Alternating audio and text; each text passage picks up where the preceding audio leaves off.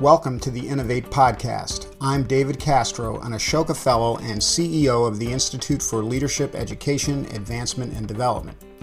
Innovate features dialogue with social entrepreneurs, visionaries, and leading scholars engaged in transformative thinking, action, and creative collaboration. Innovate is produced in partnership with Ashoka, Innovators for the Public, the Kellogg Fellows Leadership Alliance, and the Philadelphia Social Innovations Journal.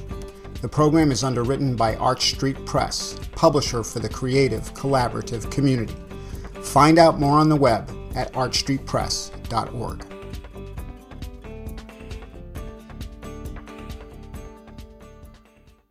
Today, our guest is Ángel Cabrera, the visionary president of George Mason University and the co-author of the book Being Global: How to Think, Act, and Lead in a Transformed World. During his career in higher education, before becoming president of George Mason, Ángel led the IE Business School in Madrid and also served as the 11th president of the Thunderbird School of Global Management in Arizona. Thunderbird has been recognized as the world's leading graduate school for international management, and the Financial Times has ranked the IE Business School as among the top 10 business schools in the world. Ángel earned his bachelor and master's degrees in engineering from the University Politécnica in Madrid, Spain's premier engineering university. He also has earned a master's and PhD in psychology and cognitive science from the Georgia Institute of Technology, which he attended as a Fulbright scholar. Ángel has received numerous awards for his expertise and know-how in international business and higher education, too many to list completely, but here are a few. In 2002, the World Economic Forum named him Global Leader for Tomorrow and a Young Global Leader in 2005. The World Economic Forum also appointed him chairman of the Global Agenda Council for Promoting Entrepreneurship, and the Aspen Institute has recognized him as a Henry Crown Fellow. Ángel's views on and insights on global leadership, higher education, corporate citizenship have been featured in The Economist, Time, CNN, CNBC, Forbes, and the International Herald Tribune, and the New York Times. Ángel, it's a great honor. Thank you so much for spending some time with us today. Thank you for having me. Let's begin at the beginning. I know that you grew up in the outskirts of Madrid and completed your undergraduate studies in engineering there, and then eventually came to the United States and studied psychology as a Fulbright scholar. And I'm wondering about your early life, your family, and your life in Spain. Can you tell us where your interest in pursuing a career in academia and also in your interest in international business and management, where do you find the roots of that in your early life? Well, great question. I guess like many of us, we are inspired by people we live with and admire.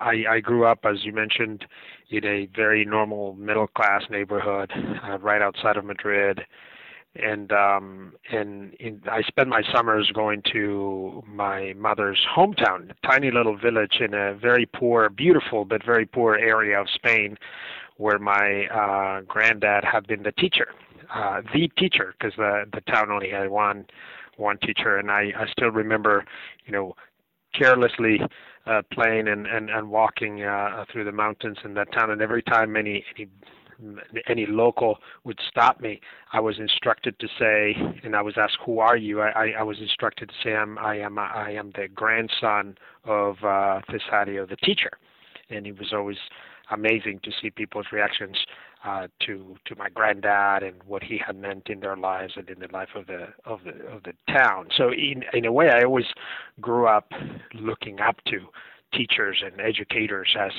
as this amazing thing that one could do in life. So I think that has always marked me. I've always, in a way, aspired to be a teacher like Granddad. And perhaps the other source of influence that I've had was my own father was a small business owner in Madrid. And so I have seen sort of the power of the enterprise to create value, to create livelihood for a family, to create jobs. I've seen what a small business can do in a community. And so in a way, I guess my own introspection, I'd probably trace my interest back to those two inspirations. It's amazing how people in our immediate families can really affect our lives, and I think that's a good example of it. I wanted to ask you about relocating to the United States, and obviously you spent a lot of time thinking about how global experiences shape the way we see the world, and I'd like you to talk, if you can, about that. What was it like coming to the United States from Spain, and how did it change your view of the world that you live in? Well, I think it's no exaggeration to say that that I became a different person as a consequence of that. And even before that, what's interesting is my parents did not speak any language other than Spanish and had never traveled internationally. And yet, for some reason, they always encouraged me and my brothers to learn languages, and they wanted us to somehow have access to the world they had never in a way felt they had access to. So, and I don't know where they got that motivation, but they were part of that.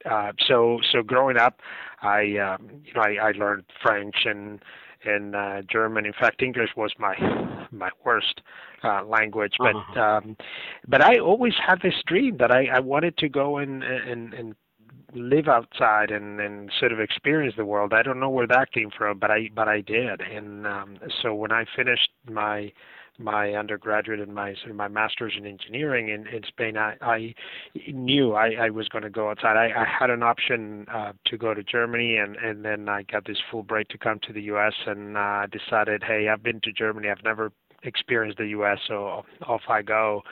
And just going through that journey of being the foreigner, right? And not for a summer trip, but actually live in a place where you are the newcomer, where you are the person who's different, who's struggling to understand how a culture works. It's a profound learning journey for anyone.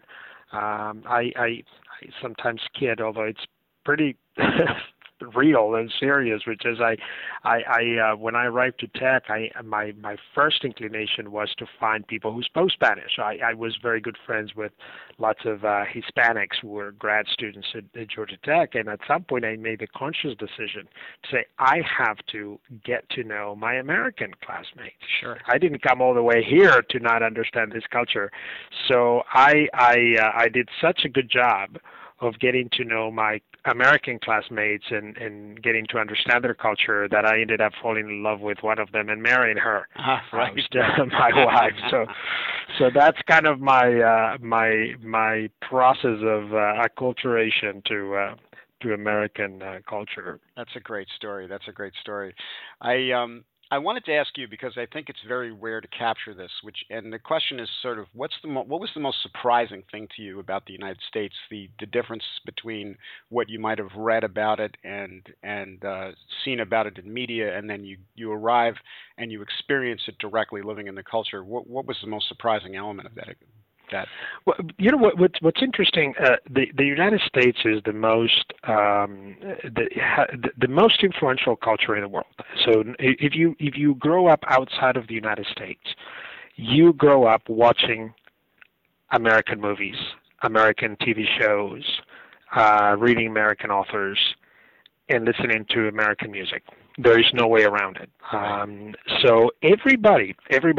So not every American would have a stereotype of a Spaniard or of a Hungarian, if you will. Right. But everybody in the world will have a stereotype about America. Yeah. Of course, like all stereotypes, have some elements that may approach the truth, and many elements that are absolute terrible generalizations. But everybody. So when I came here, honestly, I landed in Seattle. That was my first stop. And I had these images that I had developed from watching those movies of, the big cars and the architecture. And so the first impression landing in Seattle is, wow, this looks like a movie. This looks like a movie. The streets, the cars, the signs. I mean, it's like I've been watching this all my life, and it is real. Then, of course, as it is the case, I think anytime you explore a different culture, you start appreciating the richness, the uniqueness, and most importantly, the diversity of that culture, and realize that most of your stereotypes were just silly generalizations. And then honestly, you've reached a point where you go from just basic stereotypes to a richer view of a culture, to one day realizing that we're not all that different after all. That once you start digging through very apparent cultural differences, at the end of the day, we're all human beings and have the same desires and profound values and needs. That's an interesting theme that you also pick up in your book, this idea of diversity but convergence, and how critical that is in being global. I wanted to ask you about this. Another thing that I think is interesting about you is your switch in your field of study. You come up in Madrid as an engineer, and then you come here and you decide you want to study psychology. And to tell us about that, what prompted that interest? Yeah, I guess I was always good in math and science, and I went to engineering school because that was the biggest challenge that I could find in Spain, the toughest school, and soon into engineering school, I realized I just don't think I have the mindset of an engineer. Academically, I did fantastic, and that's why I got my Fulbright scholarship and all that. But deep inside, I was intellectually quite not satisfied by. I found in psychology a much more personal learning journey. I mean, I started reading psychology for fun, and realized, wow, I mean, everything you read, everything you learn, everything you study, every experiment is teaching you something about yourself. So when I was given the Fulbright, because of my engineering background, I started exploring, hey, would it be possible if I switched? And I learned that yes, it was possible, but why in the world would I want to switch? And many of the schools that I applied to, that I said, can I do my graduate work in psychology? They said, why? You've never, done any formal training in psychology. And the only place that actually took the risk of me was Georgia Tech, because Georgia Tech obviously is an engineering school with a small psychology department that is surrounded by engineers. So they're the ones who say, well, we know engineers, we're fine. So they accepted me, and thanks to them, I was able to transition into the world of experimental psychology and cognitive science, which was absolutely fascinating. That's great, and it's so great that you had the courage to go and say, well, listen, I have a passion for something else, and I'm going to pursue it. I think some of the great intellects of our time are people that are trained in more than one discipline, and get broader instead of more siloed. So can you tell us about, I'd like to sort of fast forward to Thunderbird, which is obviously, you've made such a big impact on that institution, and from there emerges this book that we're going to talk about, Being Global. And can you tell us about your time in Thunderbird, what you learned there, how you sort of came to these ideas that are in Being Global, and just tell us a little bit about that part of the journey. Sure. So I'll just rewind 1 second to sure. right before, because I think it helps maybe frame what I did at Thunderbird. I became a professor of organizational behavior in Spain at IE Business School, and then I became the dean. And so I got into, at a very early age, it was by a series of accidents, I was dean of in my early 30s.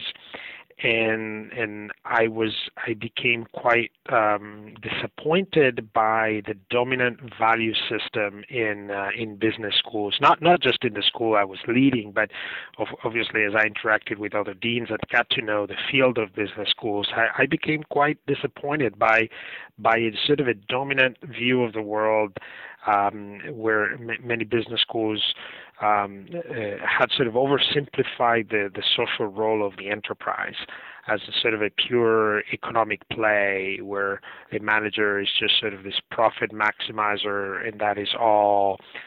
this sort of absence of values and morality from the great art of building a business. And when the opportunity came up at Thunderbird, I think that the aspect of Thunderbird that attracted me the most is that I sensed that it was a business school that had a soul. Sometimes the school was not even maybe very good at articulating what that was about, but it had something special. And the more I got to know Thunderbird, the more I felt that. Thunderbird attracts people throughout its history who not only want to have a good career, but they tend to be very globally inclined. They want to get to learn about the world, about other cultures, and because of that passion for other cultures, they tend to have more of a concern about what happens around them and how actions of businesses impact the communities they're a part of. And I think that's what really captured me. I thought that, hey, this is a school where maybe I can, first of all, I find very well aligned with the things I believe in and that I'm passionate about, but also a place where I think I can make perhaps a contribution in further pushing that value system a little further.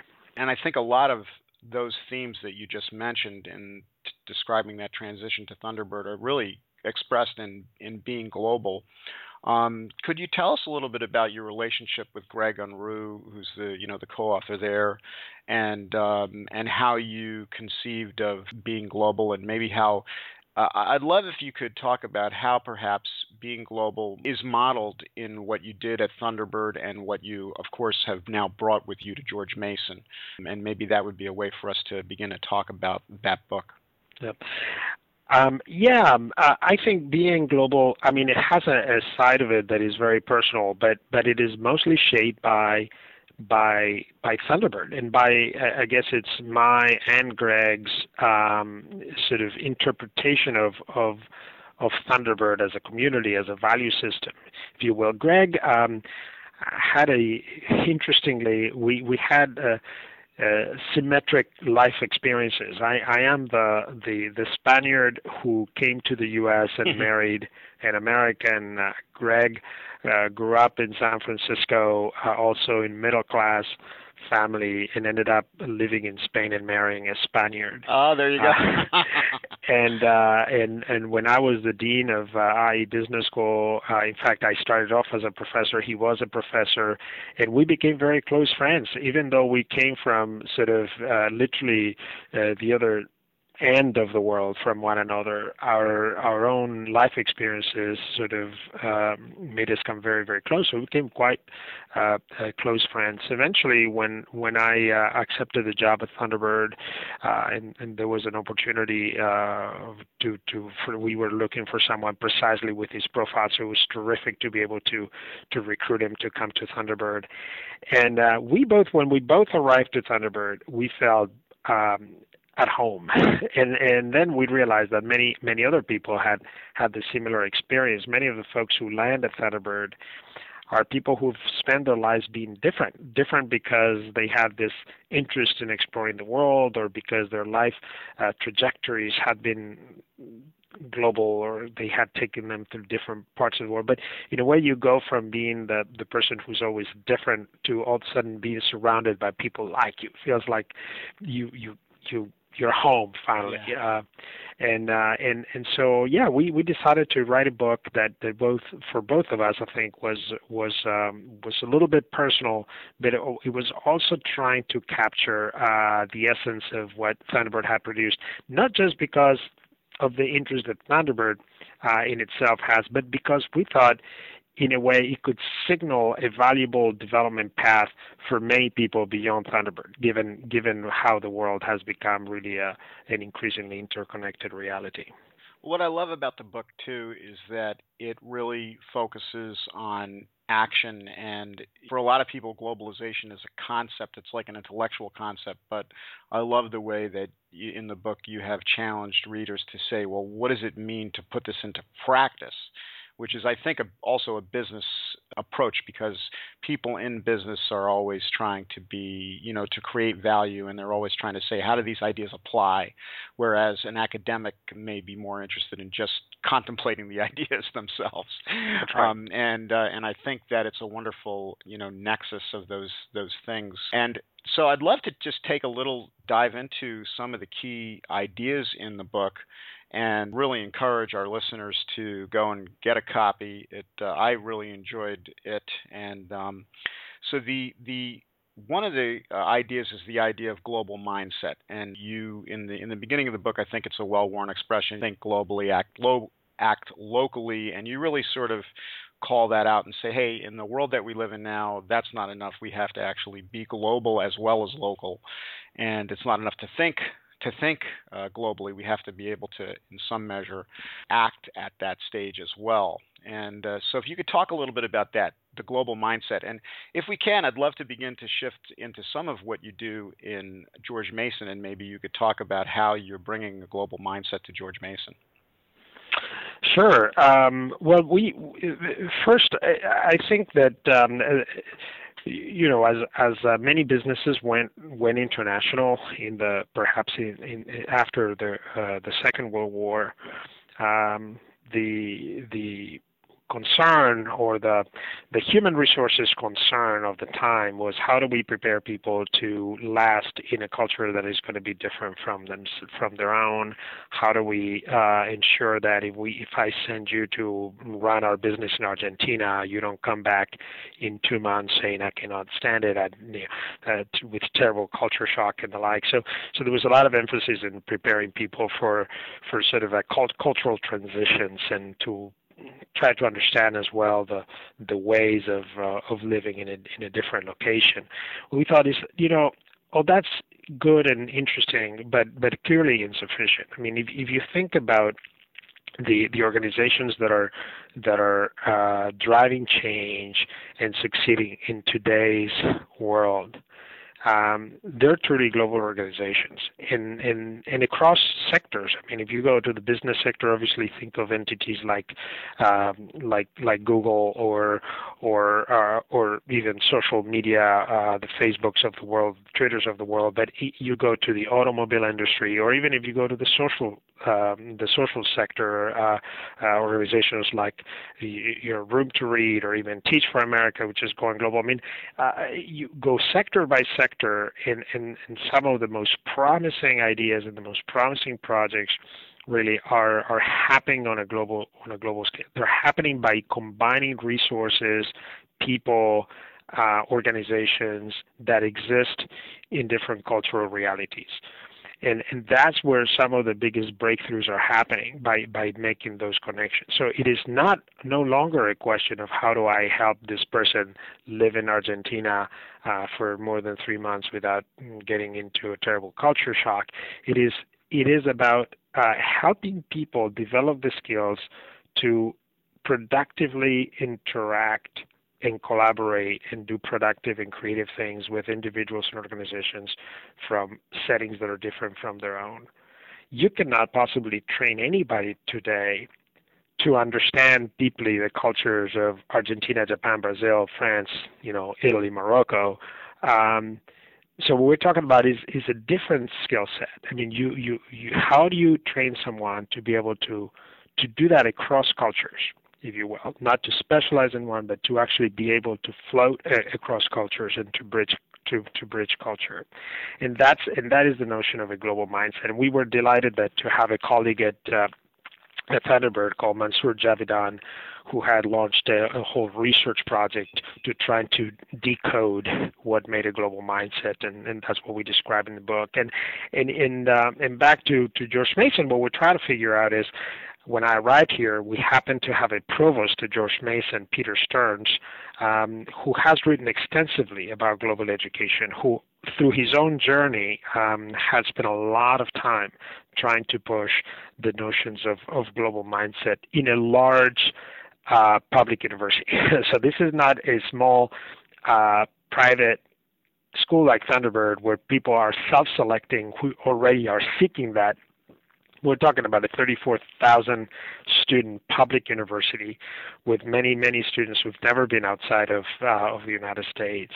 How do you help them develop that mindset? And that is the big challenge we're working on right now. So one of the things that's clear from thinking about this is that diversity is critical, and the way I kind of interpret it, it's moving beyond this concept of diversity, which is around tolerance, which is sort of the low end of diversity, to a concept of thinking about diversity as really a tremendous resource and value add, and the idea that it can be a fuel for creativity and doing things that are very unique and add value. So diversity is part of that, and obviously, I guess one of the things that you're doing at Mason is thinking about, how do we have a very diverse population. I wanted to ask you also about the experiential element of this, because there's one thing about talking about it, but obviously when you get students out into diverse environments and into other cultures, and they have that visceral experience of being somewhere beyond their comfort zone, that's a powerful learning process. How did you approach that at Thunderbird, and how do you approach that at George Mason? I think this is a movement in academia of thinking about experiential learning in the academy. How do we do that? And I wonder if you could talk about that. Oh, you're absolutely right. I mean, the skill sets we're talking about, which actually goes beyond just skill sets. We're talking about attitudes and almost belief systems. You can only develop them by practicing them. There are aspects of a global mindset that have to do with academic learning. I mean, and we talk about that in the book. I mean, there are aspects that have to do with learning facts about the world. So people with a highly developed global mindset, they may choose to read The Economist as opposed to read a local newspaper, or they may choose to read, if they like literature, they may pick up work of foreign writers because they want to sort of look at the world from different realities. And that is very, very important, but it's not sufficient. You have to experience that diversity. You have to sit down. Working with people from different backgrounds is much harder than working with people from your own hometown. The people who would naturally share your sense of humor, with whom you have a myriad of shared cultural experiences. We're wired in such way that when we deal with people who are different from ourselves, we start from a level of mistrust. That's a natural reaction. You're different from me, therefore, even though I may not articulate it or may not accept it, may not verbalize it, you're different from me, therefore I am somewhat suspicious about you. How do I overcome that? How do I develop a way to communicate with you? Not just a language, but how do I develop a set of shared meanings and understanding so I can effectively communicate with you, and then so I can develop a trusting relationship so you and I can now collaborate and do something together? It is a very tough thing. You have to put yourself through that process. So in the case of Thunderbird, it's a little easier because, first of all, you're bringing students from all over the world together to a location in the middle of the desert, if you will, and then you structure the curriculum so you force people to even go to other parts of the world. In the case of George Mason, is we have one asset, but we then have lots of barriers, if you will. The big asset we have is the tremendous diversity in our campus, which is sort of an inherent replica of the diversity of Northern Virginia. What we have against us is that because of the nature of a student population, it's harder to have people who get to experience different parts of the world as part of their training. So we're trying to figure out how can we leverage more the diversity on campus, given the inherent cost difficulties of sending people around the world. Right. I would imagine that would be a challenge. I want to ask you about the difference between Arizona and Washington. So George Mason, obviously a very top school, global distinction in more than 200 academic fields. And being so close to Washington, D.C., how is that an asset? And what can you talk a little bit about that and how that has maybe also changed the way you approach some of these issues? Has it changed it in terms of your transition from Thunderbird? Yeah, well, the Washington D.C. area is a dream location. It's absolutely phenomenal. So my landing here is like a kid in a candy store. First, I mean, just the diversity that you have at all levels. I mean, this is a place where it's literally one of the most diverse locations in the world. Here in Northern Virginia, we have huge presence from Asian communities, especially Koreans, Middle Eastern, Hispanics, and that diversity permeates everything in society. It's not like you have sort of Hispanics doing menial jobs and so forth. You will find a CEO who's a Hispanic or who's Asian, or the diversity permeates everything in this society. It's really remarkable. And then on top of that, you lay probably the highest concentration in the world of international organizations. I mean, this is the home of the World Bank and the IMF and the Inter-American Development Bank, and the largest number of embassies in the world, and a host of international organization headquarters and international economic development organizations and so on. So just the resources in this region are absolutely just outstanding.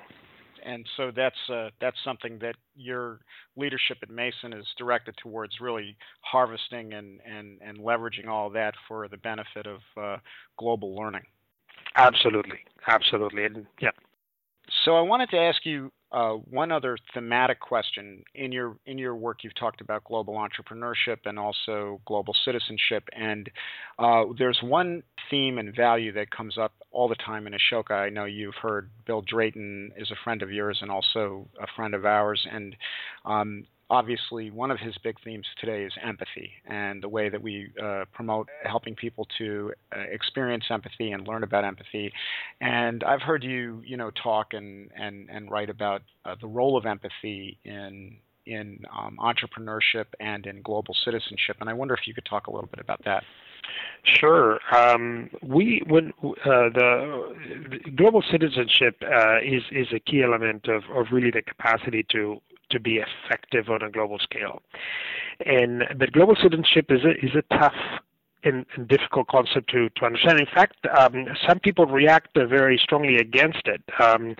As we were exploring the investigating the notion of global citizenship, even politically, some people react negatively against it. There will be very well-known political leaders who would say that global citizenship is, in a way, is a threat to patriotism, to national citizenship, and that you cannot be both, and that your allegiance is to exclusively to your nation, and that anything else may be a threat to national interest and so forth.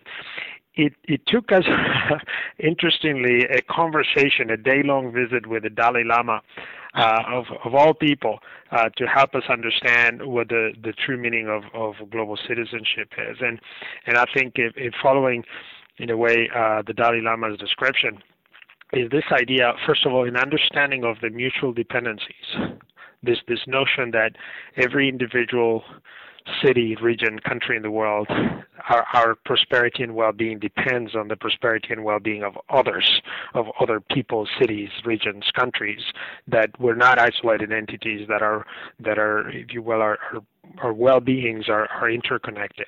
I cannot do well if you don't do well. China cannot do well if the U.S. doesn't do well, and the other way around, right?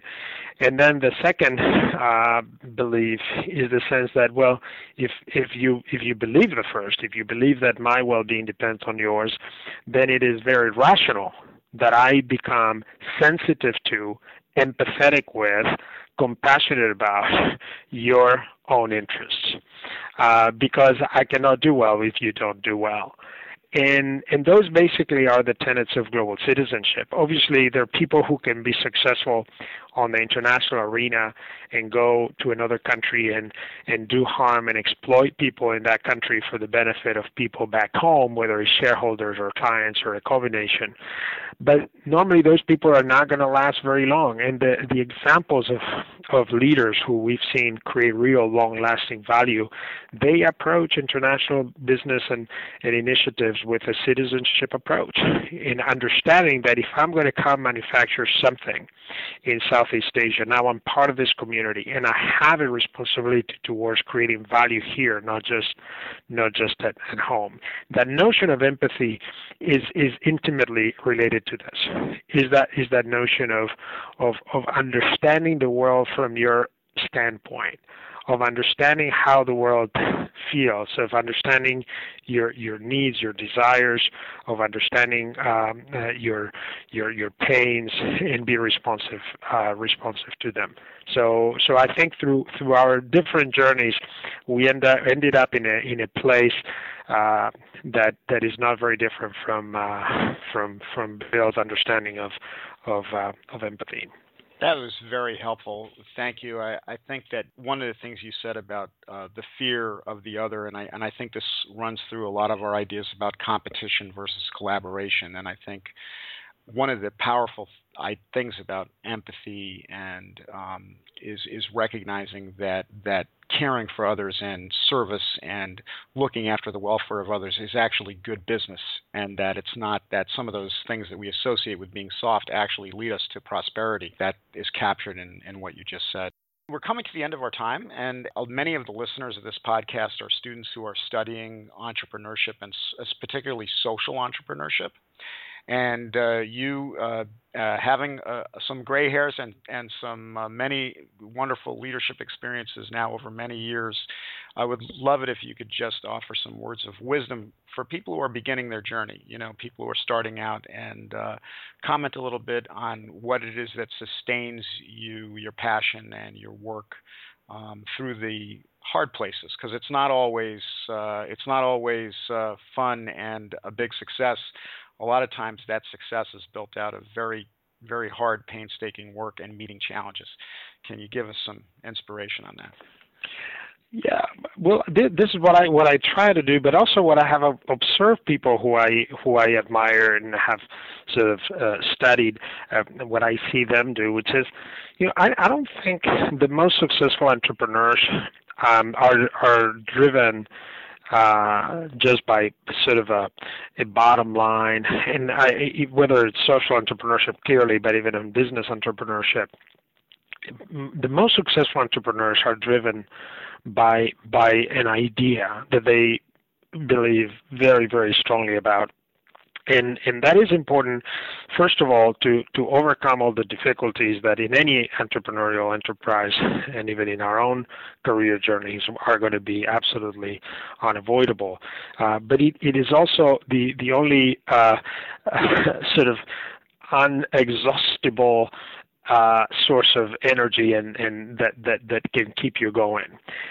If you think about, you can watch tapes and interviews with the Google guys, for example, or with Mark Zuckerberg, or you pick it. You sort of take any entrepreneur, and what you will realize is not that they don't understand the importance of financial performance, and they don't understand the importance of having good valuation in the stock market, but that's not the driver. The driver is to organize the world's information and make it available to people, or to create the social connections that can enrich people's lives, or who knows whatever it is that drives their passion. And that is the one thing that can keep you going when things don't go the way you want it. I think sometimes the fear that I have is that sometimes we sort of confuse means with ends.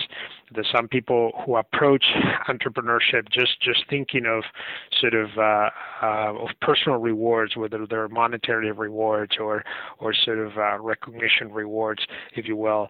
Those are not.